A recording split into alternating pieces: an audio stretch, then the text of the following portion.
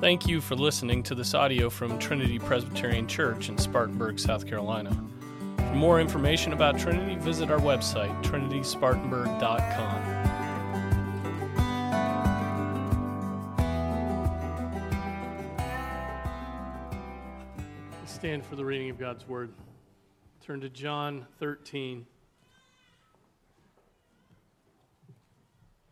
John 13, and we'll read the first 17 verses. This is the word of the Lord. Now before the feast of the Passover, Jesus, knowing that his hour had come, that he would depart out of this world to the Father, having loved his own who were in the world, he loved them to the end. During supper, the devil, having already put into the heart of Judas Iscariot, the son of Simon, to betray him, Jesus, knowing that the Father had given all things into his hands and that he had come forth from God and was going back to God, got up from supper and laid aside his garments, and taking a towel, he girded himself. Then he poured water into the basin and began to wash the disciples' feet and to wipe them with the towel with which he was girded. So he came to Simon Peter and he said to him, "Lord, do you wash my feet?" Jesus answered and said to him, What I do, you do not realize now, but you will understand hereafter. And Peter said to him, "Never shall you wash my feet."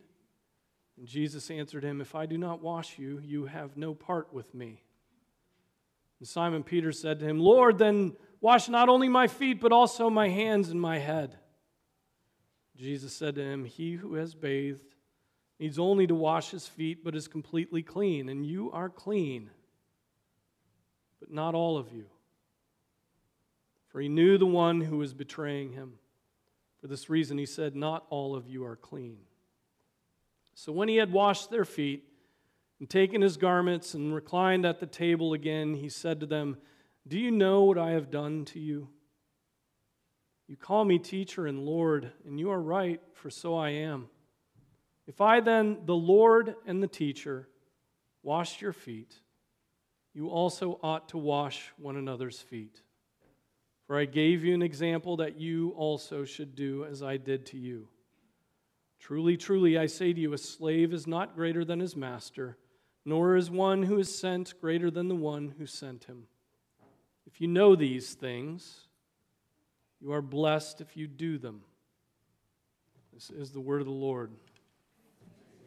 Let's pray. Father, we ask that you would give us your Spirit, give us wisdom, help us to understand this word. And Father, I pray that we would be given an understanding that would lead us to do what is here commanded. We pray in Jesus' name. Amen. Be seated.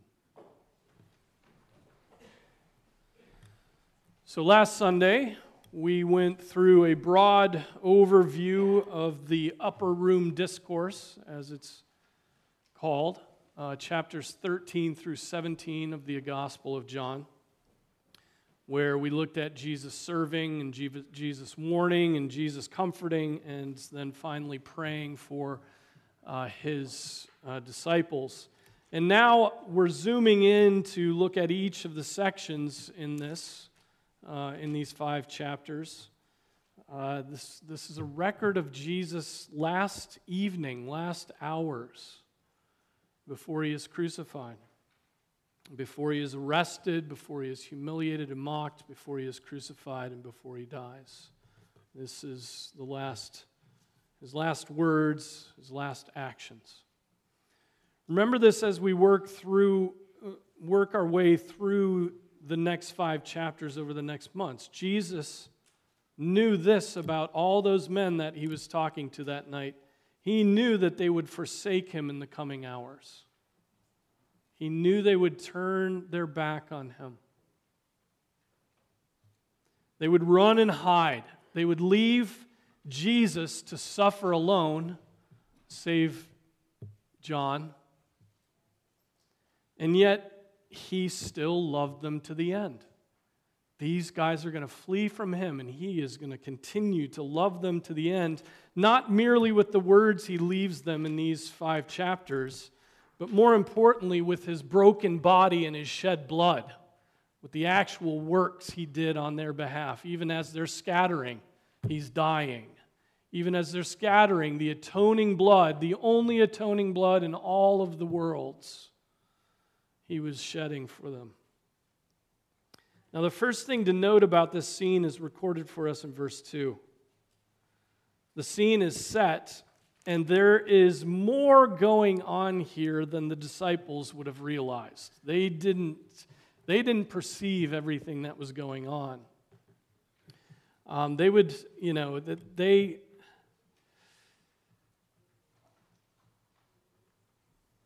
Judas, right? Judas, who throughout these Gospels has always had that modifier added to his name, Judas, the betrayer of the Lord, is being devoured by the devil. He is being sifted and devoured by that roaring lion. Right, as Jesus condescends to wash the feet of his disciples, Judas is being more and more puffed up with pride. And as Jesus humbles himself, right, and condescends, Judas is exalting himself by giving no resistance to that roaring lion, the devil. He's there to do the devil's work. He's in league with the devil. He is being devoured. He's being used. He's a tool of the devil. And think for a moment of Jesus washing the feet of Judas. Think about that. It would take an incredible hardness of heart for Judas not to show any sign of shame as Jesus performed this kindness to him. I mean, if we were in the same situation, at least our face would flush. Or we'd get kind of angry, or we'd want to deflect and create a distraction so that he didn't go through with that, because that sort of intimate touch, that sort of closeness, and just that example of humility when you are about to betray your Savior, or not your Savior in his case, and you're about to betray this man that you followed for 3 years and you've been devoted to. Well, Jesus is heaping burning coals on his head. Jesus is loving his enemy while he washes his feet. And Judas, of whom Jesus said it would have been better had he never been born, must have found it very uncomfortable to endure this love of Christ. It must have been excruciating for him to receive this token of condescension and love from Jesus, or perhaps not. Perhaps not. I mean, perhaps his conscience was so seared that he felt nothing when Christ loved him. This is dull. He was just numb to it. But his feelings of remorse, his return of the silver pieces to the chief priests and elders, and then his suicide speak to a troubled conscience. All those things speak to a troubled conscience. But like Esau, though, he found no place for repentance, though he may have sought for it with tears. What a sad, sad situation to be in. Jesus washed Judas's feet that night. And Judas was given over to his sin, so even in the face of such love, he was not moved to love himself. And that is what happens when we betray our Lord, right? Our hearts will never be moved in this life and through all eternal ages to love the Son of God. Our hearts will remain resistant to the love of God through an eternal age. Turn your back on God and be fearful, because he may turn his back on you. To that point, think of these verses in relation to Judas and your own temptation to turn away from God. Right? From Hebrews. For in the case of those who have once been enlightened and have tasted of the heavenly gift and have been made partakers of the Holy Spirit and have tasted the good word of God and the powers of the age to come, and then have fallen away, it is impossible to renew them again to repentance, since they again crucify to themselves the Son of God and put him to open shame. Now think of that passage in regard to Judas. What this passage says is that the devil cast into the heart of Judas to betray him. And the devil works that way. He works by suggestions. Did you know that about the devil? Those suggestions are the work of the devil. He works by suggestions. And then the man who receives those suggestions opens his heart to them, mulls them over, lets them take hold, and then that's how sin is conceived. Right? Such was exactly what happened to Eve. And such is what will happen when we, if we do not take up the shield of faith. What does the shield of faith do? The shield of faith extinguishes the flaming arrows of the evil one. Those aren't literal flaming arrows. Those are the flaming arrows of the suggestions of evil that Satan would have you do. Right? Judas did not have a shield of faith. He had no shield. He wasn't ready for combat with the devil. He had his wicked heart. He had his lust for money. Remember, he always used to go into the change box. And his suggestions from the enemy of his soul, the devil, he had those. And there was the Son of God, the one who is love, washing that man's feet. And out of Jesus' mouth come these cutting words while he is washing those feet. You are clean, but not all of you. And that really gets the apostles' heads spinning around. Did you hear what he said? He said, we're clean, but not all of us.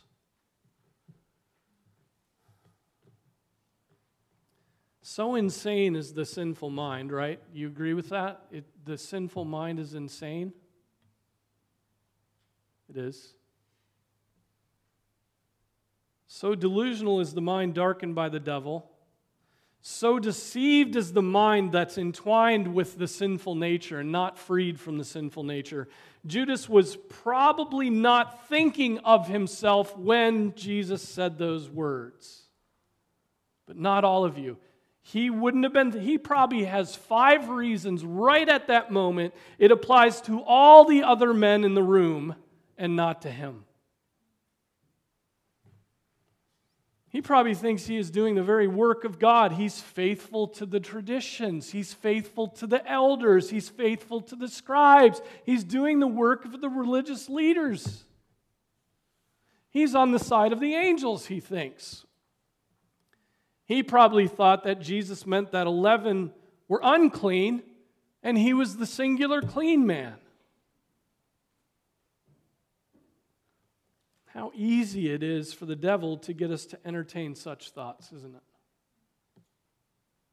Have you ever despised the very kind of sin in others that you are particularly tempted to enter into, or that you are in fact actually giving yourself to? Oh. Parents, children, your children are angry. And the last thought you want to have is, boy, he learned that from me. Right? You know, we live with double standards. The blood of Christ absolves us of that particular sin, but the brother who gives himself to that sin is just a weak brother, a fool, just lacking self-control. What a weakling. And this is how sin twists us up. And it is likely that Judas was judging his brothers while giving himself a pass. In fact, we know it is so. And we know that the other disciples were doing exactly the same thing.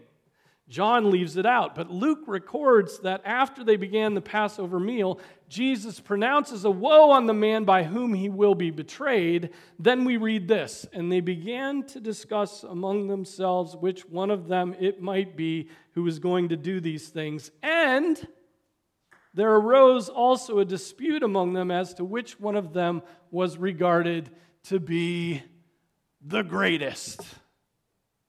Oh, man. Oh, sweet upper room, you know. That sweet upper room where Jesus is with his lambs and they're just soaking up this incredible teacher. No, they're having an argument about who's greatest.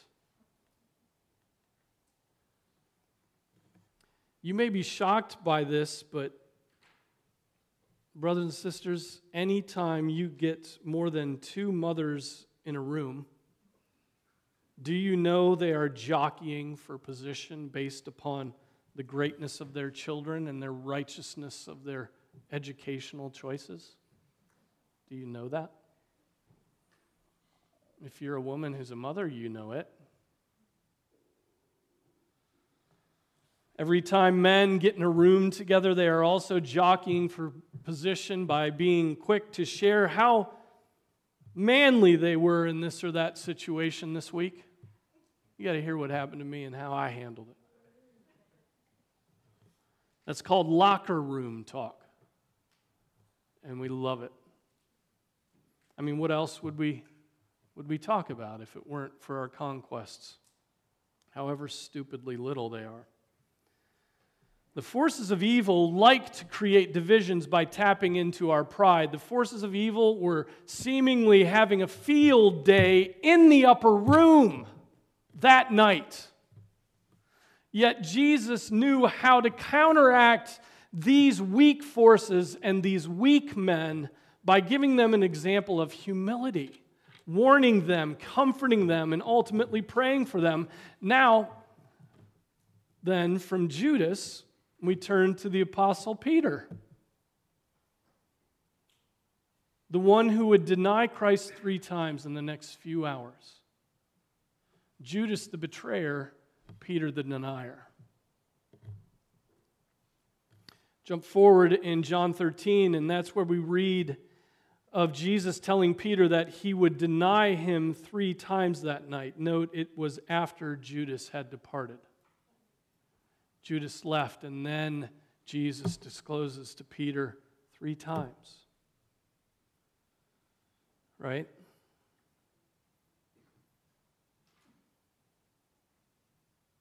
Simon Peter said to him, Lord, where are you going? Where I go, you cannot follow me now, but you will follow me later. And Peter said to him, Lord, why can I not follow you right now? I will lay down my life for you. Jesus answered, will you lay down your life for me? Oh. Truly, truly, I say to you, a rooster will not crow until you deny me 3 times. Before 4 a.m. when those roosters are crowing, you'll have already denied me 3 times.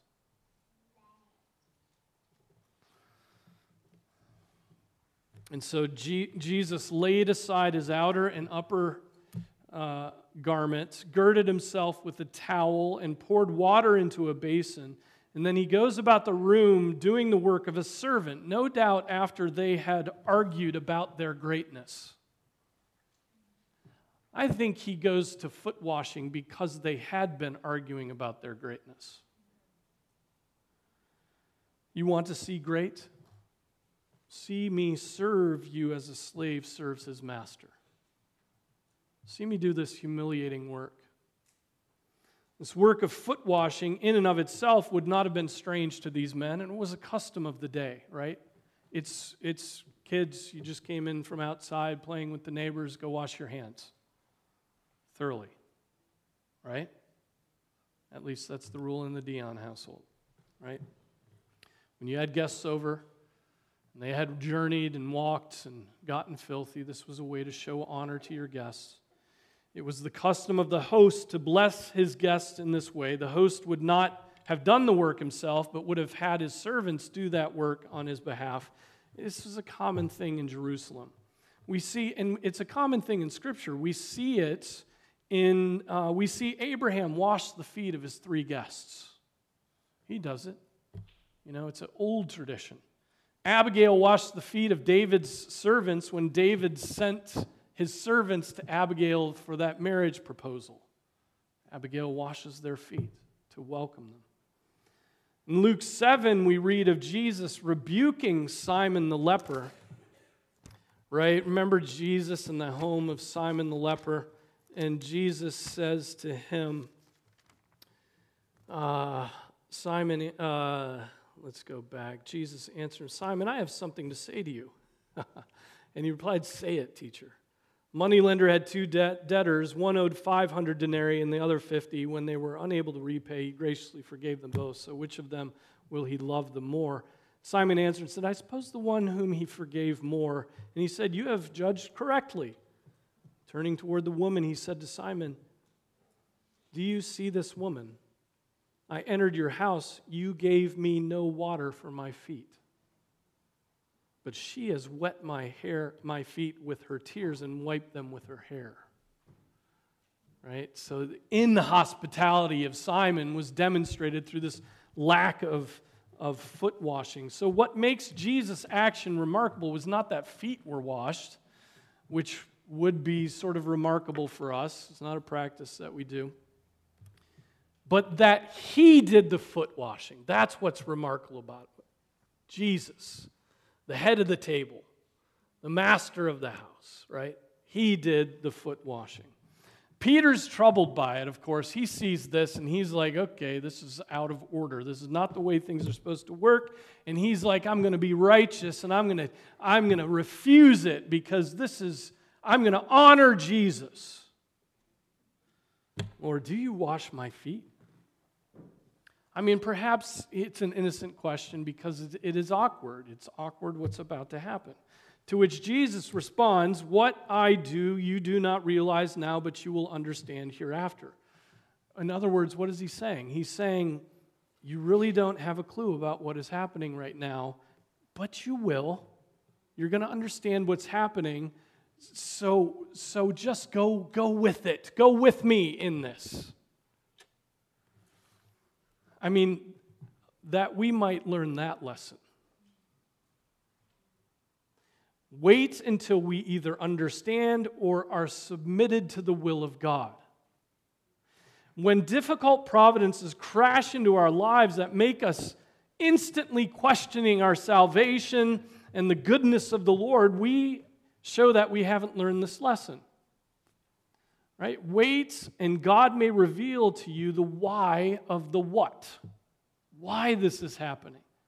He won't do it instantly. He often doesn't. He most often doesn't. Right? Ryle says this. He says, all is going on well, even when we think all is going on ill. And in due time, God may give you the why. He may not. But wait for it. Do not despair while you wait. Wait. Peter now gets more pugnacious. Wonderful Peter. Peter was the guy in the class who was answering every question. Half of them brilliantly right and half of them absolutely wrong. But he's bold. He's ready to speak. He gets more pugnacious, though. He does not accept Jesus' words about wait and you will see. And so he just makes a declaration, a command. He asserts himself to Jesus and says, never shall you wash my feet. Not going to happen. I'm righteous. And Calvin says on this verse, it is a common fault that ignorance is closely followed by obstinacy. He's ignorant in asking the question. He's obstinate in making the demand. And isn't that true? Ignorance is often followed by obstinacy. You don't know what's going on. You're perceiving things wrong. You haven't waited on the Lord. You haven't studied. You haven't searched the Scriptures. And you just get dogmatic in what you think is right and what you think is going on. You just nail it. And you're completely off the mark. And that's what's happening here. Peter may have wanted to show honor to Christ, but now his unwillingness to follow his lead shows the very opposite. He is dishonoring Christ. And then Jesus is like, well, Peter, if that's the case, if you truly will not allow me to wash you, well, then you're lost. Now Jesus is sort of shifting from foot washing to like regeneration. He's pivoting to like, if you don't have my new birth, my life, the Holy Spirit coming to you to cleanse you from your sin, then you're lost. That's the import of Jesus' response. And it goes beyond the washing of dirt from the feet. If I do not wash you, you have no part with me.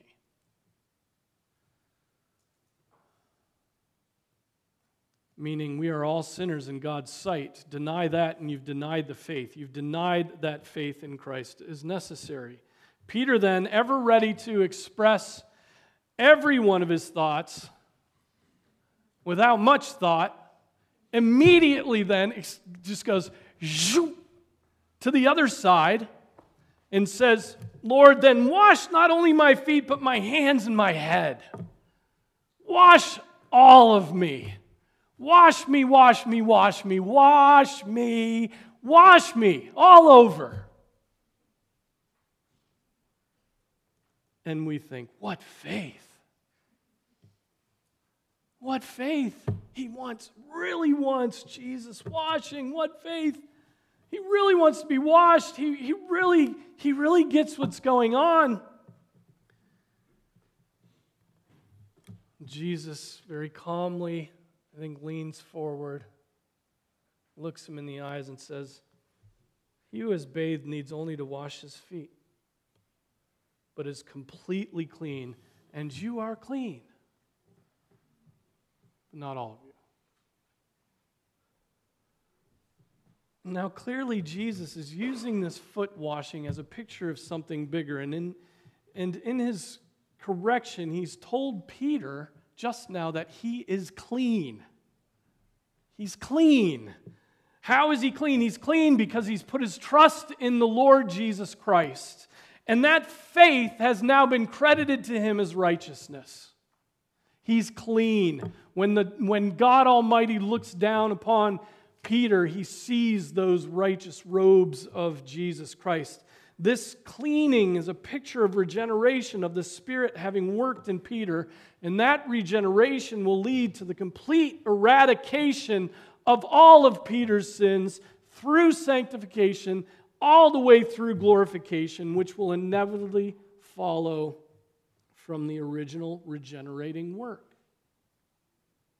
That original regeneration is seen through to complete purity in him. He is clean and will be clean because of being cleaned.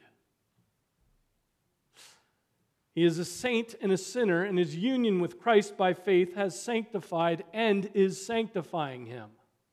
Right? He only needs his feet to be cleaned, and that will mean in time, by Christ's continuing work, that his hands and his head will be clean. And so if you want to read more about what I'm talking about here, then read John Murray's work on definitive and progressive sanctification.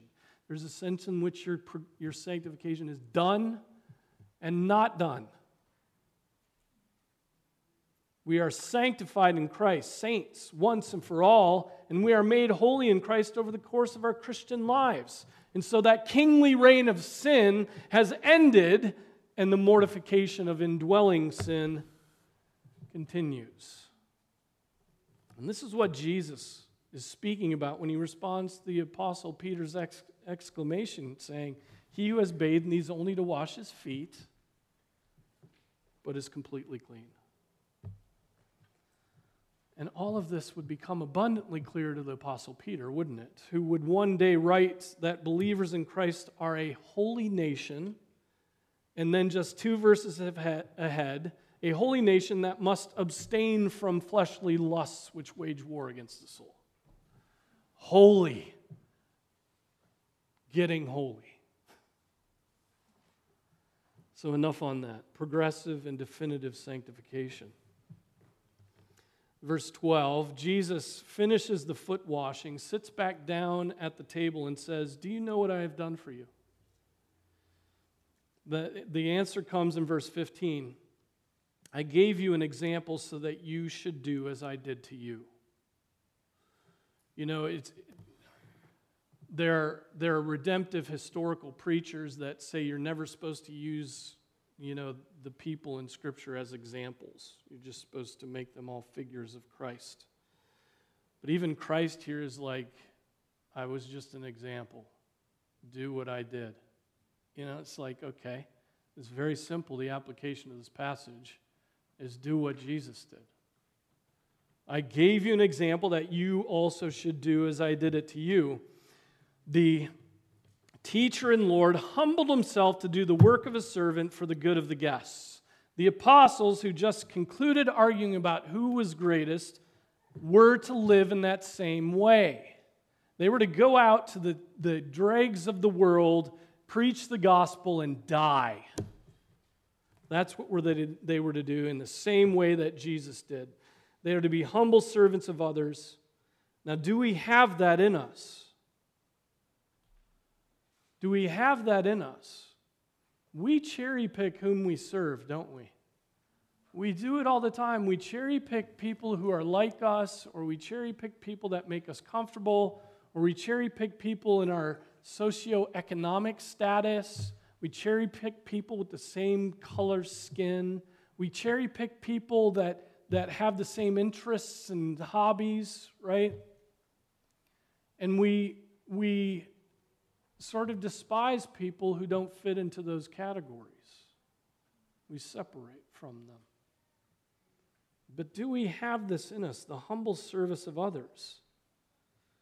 Some of you have had children and you have begun to learn this. Right? Are children always fun to serve? I'm getting no response at all.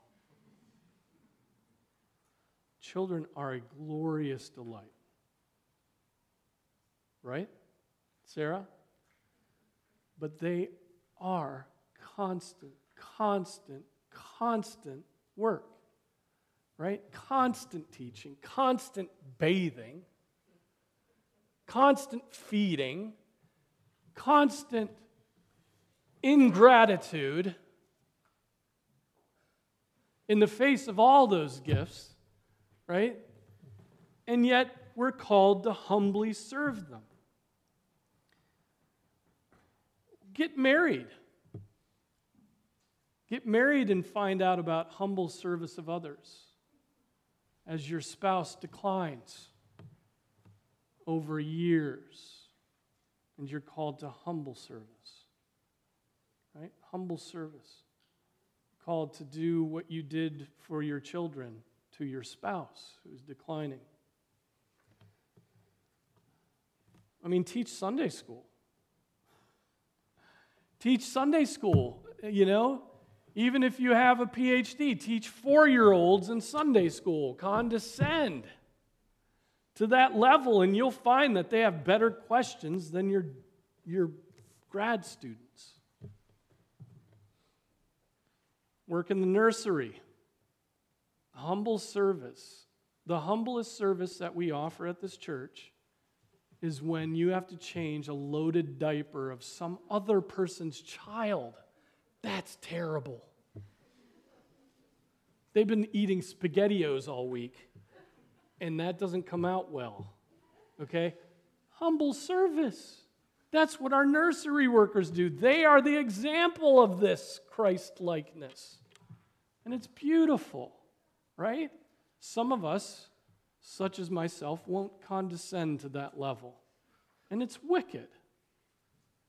I do have to preach. If you let me out of preaching, you heard it here, I'll serve in the nursery. Okay? Matt won't be preaching for like 3 years now. Visit the hospital or a nursing home. Bring an elderly parent into your home for the final years of his or her life. Become a church officer.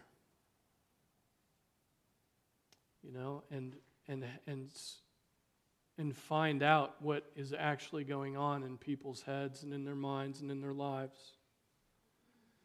Only if called, though.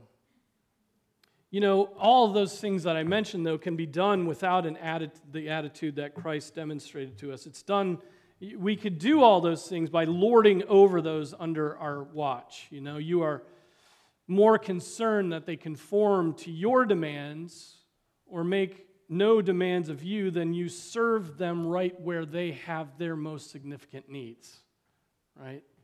You just serve them in a way where they're actually serving you and your own ego and the things you want. Truly, truly, I say to you, a slave is not greater than his master, nor is the one who is sent greater than the one who sent him. That's what Jesus says.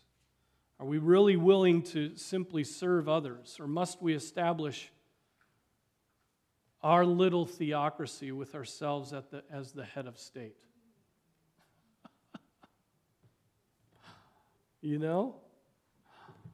Oh, man. I could go on for an hour on that little statement.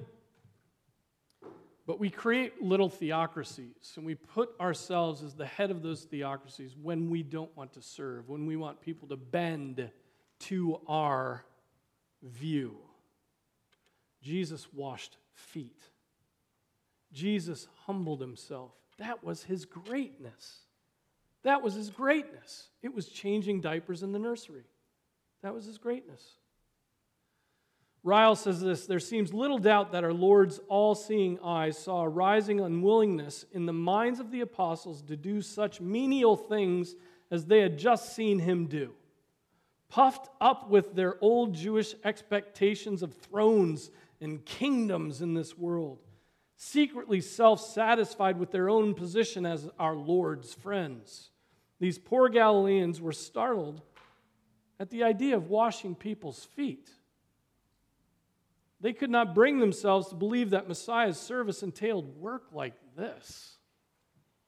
They could not yet take in the grand truth that true Christian greatness consisted in doing good to others. And hence they needed our Lord's word of warning. If he had humbled himself to do humbling work, his disciples must not hesitate to do the same. I know this is difficult. This is very difficult. It really is hard to bring ourselves down to those we think are less than us, isn't it?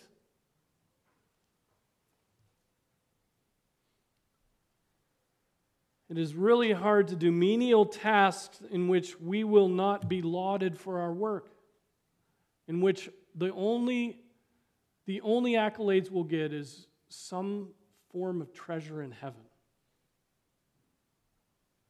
It is really hard not to be dead set on building our own reputations and kingdoms in the world by doing only that which people get impressed by. The whole feminist movement has been built on the fact that they believe shuffling papers in some office has infinitely more value than burping a crying baby who has a gas bubble.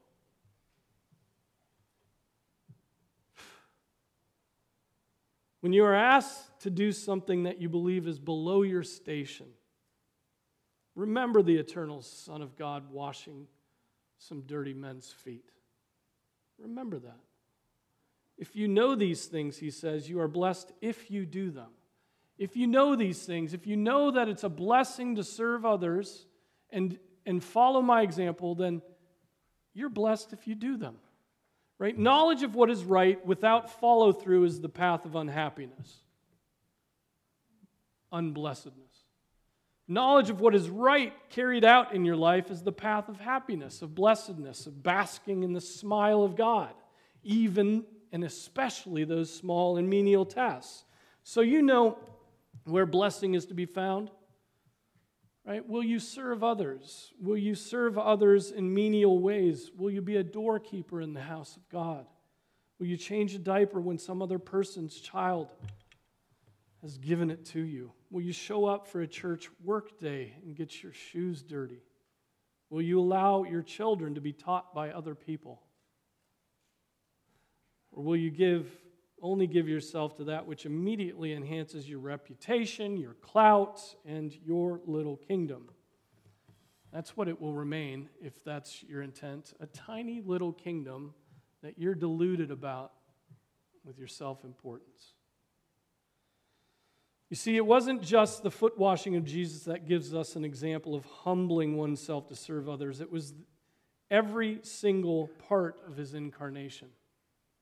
God Almighty, born of a woman, lived under the law, endured mocking, died on a cross, thirsted and hungered, etc., etc., etc. And even now, think of it, he has a body and is spatially limited so that he can continually live and make intercession for you at the right hand of God. And we find it hard to lift a hand for someone unless they're going to give us some sort of kickback. We despise the least among us and have no patience for the weak. If our Savior had had that same attitude, we'd be dead in our sins. Dead in our sins. Serve others. Do those menial tasks, brothers and sisters. Let's pray. Lord, it is a rebuke to us to see Jesus, your eternal Son, humble himself and give us an example of blessing others that are of a different station. Here's God washing men's feet. And so, Father, I pray that after this sermon that we would examine ourselves, that you would reveal to us where we are failing, where we are our pride is keeping us from serving others. Our pride is keeping us from wanting to be like Jesus. And so, Lord, I pray that you would work in our thoughts, that you would help us to have a better, more proper view of our height. And Father, that you would help us to see the glory of others, that they bear your image. They are image bearers of you, and they are precious in your sight. And so help us to serve. Help us to do this without grumbling and complaining. Help us to do this because we love your Son and because there's blessedness in following his example. Father, we pray that we would demonstrate the love of Christ to those around us. I pray that we would, connected to this, remove planks from our eyes when we do the work of removing specks from other people's eyes. Do that humbling work so that then we can see rightly to remove the speck from our brother's eyes. So, Lord, humble us. We confess to you our incessant pride. And we ask that you would, by the power of the Spirit, by the working of your word, would help us to put it to death, to mortify that sin. Lord, I pray this in Jesus' name. Amen.